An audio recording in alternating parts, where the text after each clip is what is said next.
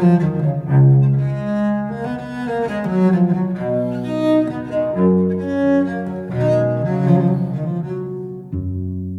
to Getting Through It, where we're here to help you get through it. I'm John Bueri, and as always, I'm with disaster scientist Dr. Lucy Jones. Welcome back to all our regular listeners. We're glad you're with us today. And to those who are listening for the first time, welcome. This podcast is a project of the Dr. Lucy Jones Center for Science and Society and is supported by individual sponsors. Whether you're a first-time listener or a regular, would you consider sponsoring this podcast for as little as $5 a month? Because that's how it continues to be there for you week after week. It's simple. Just go to patreon.com and search Dr. Lucy Jones. That's patreon.com. And now let's get to it. Lucy, as you were retiring from the USGS back in 2016, and even before that, you started using the title disaster scientist along with seismologist because your work had taken you into other spaces beyond just earthquakes. Disaster science can mean a lot of things, but fundamentally, it's about understanding disasters and what they do to us. So let's start there today. What is a disaster? This is actually a strongly debated question. How far back do you want me to go to answer it? Well, I read your book, The Big Ones. So let's go back to the beginning as you do in your book. Okay. The original word, disaster, was something that had been written in the stars. It means ill-starred. So it was something bad that happened to a lot of people. You know, the fate of one peasant doesn't make it to the stars. That's really not the way it's used today, though, right? It's not the fate of something that's bad. We think about disasters, we think about the government response to disasters, right? There's these federal declarations of disasters.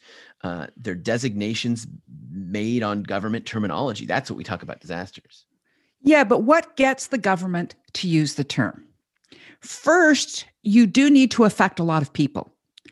If your house burns down along with a lot of other people, you get government aid. If your house burns down by itself, oh, well, you're screwed. But it's not just that, right? Disaster declarations are a specific process that start with a local city requesting aid from their county, that then requests from the state, and then to the federal government. It's all based on smaller jurisdictions' inability to handle what they're facing in the moment. Right. So it needs to be bad enough that the local community can't cope with it. But if you're the one whose house burnt down, isn't it a disaster to you? Right, because you can't cope. You will notice that if you had insurance, you would be able to cope, which is a reflection that advanced planning, mitigation, and financial reserves are all tools to prevent disasters. The weird part here is that if you do a good job of preparing for disaster, you actually prevent it, and then you don't need the help. So unfortunately, this can be a system that rewards bad planning. Speaking of bad planning, let's get back to government for just a second. You said before that government and policymakers do a great job of responding to the disaster we just had from what they actually experienced. Sometimes, though, these emergencies are so slow, like a drought, that we're responding mid-disaster. Like the current pandemic, right? It's such a long, drawn-out experience that we still are, quote, responding 6, 9, 12 months later. You've brought up a good point about timing. We have a strong bias towards seeing disasters in what we call rapid onset events. An earthquake or a flood is a sudden change in the state of affairs, and that feels harder to manage. The surprise factor comes in there. I think of a federal official I heard quoted as they were responding to Katrina saying, no one could have imagined this. But in fact, FEMA had sponsored a report published the year before saying what would happen when a hurricane struck New Orleans and basically describing everything that had just happened. So how do you recommend we look at disasters then? What should we be thinking about? I think it's important to realize that although our emotional response implies sudden onset, the impact on society really does not depend on the timing. You know, we talked before about geologic time and how the long time between disasters keeps us from planning. Yeah, that was episode 15 for those who haven't listened to it, where we talked about how natural processes that result in disasters operate at a different time scale than we like or can usually manage. That was episode 15. You know, the pandemic has brought a different aspect of time into focus for me, the time it takes for the disaster itself to happen. And I've started thinking about disasters as falling across a spectrum of time. Earthquakes happen in a minute, a tornado in a half an hour, a flood in a week, a wildfire maybe a few weeks, a volcanic eruption might go to a few months. And then you have things like droughts and the pandemic that are going on over a year or more. And if you keep on going, you can think of climate change in the same spectrum, just happening over a century.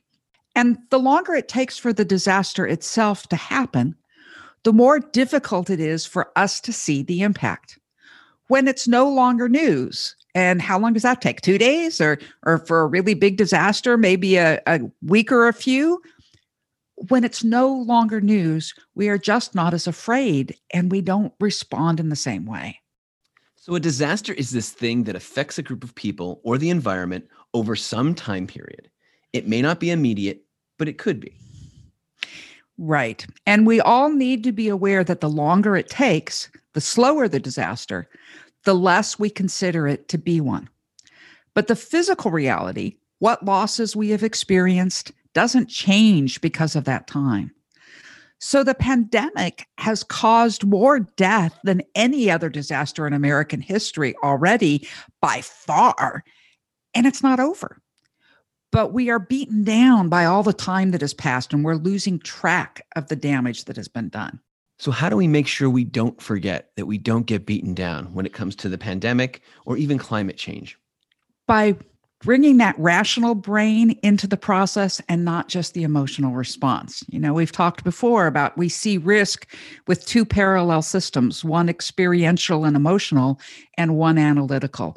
And here's a place where you need to take a pause and go, wait, let's look at the analytical side and really keep track. We shouldn't stop documenting what the pandemic has done to us. We've got to not just accept it because it's already there. I think this is what makes you a disaster scientist, Lucy, right? The idea that you know not just your finite space of seismology, but you look at the impacts that an earthquake could have and other disasters could have and how we react as a society. And you, along with thousands of others in dozens of fields, are studying what might happen to our society, whether it's sudden onset or those long, slow disasters. And, by looking at them together, we find the commonalities. And it means that we can learn something from an earthquake and apply it to a pandemic and be better off. Let's leave it with that we can learn from the earthquake to serve us in other disasters. Until next time, I'm John Bwarie with Dr. Lucy Jones and you, Getting Through It. Getting Through It is a production of the Dr. Lucy Jones Center for Science and Society. Visit us online to get past shows and become a sponsor at patreon.com. That's patreon.com and search Dr. Lucy Jones. Our music is performed by Josh Lee, and this closing music is written by our own Dr. Lucy Jones.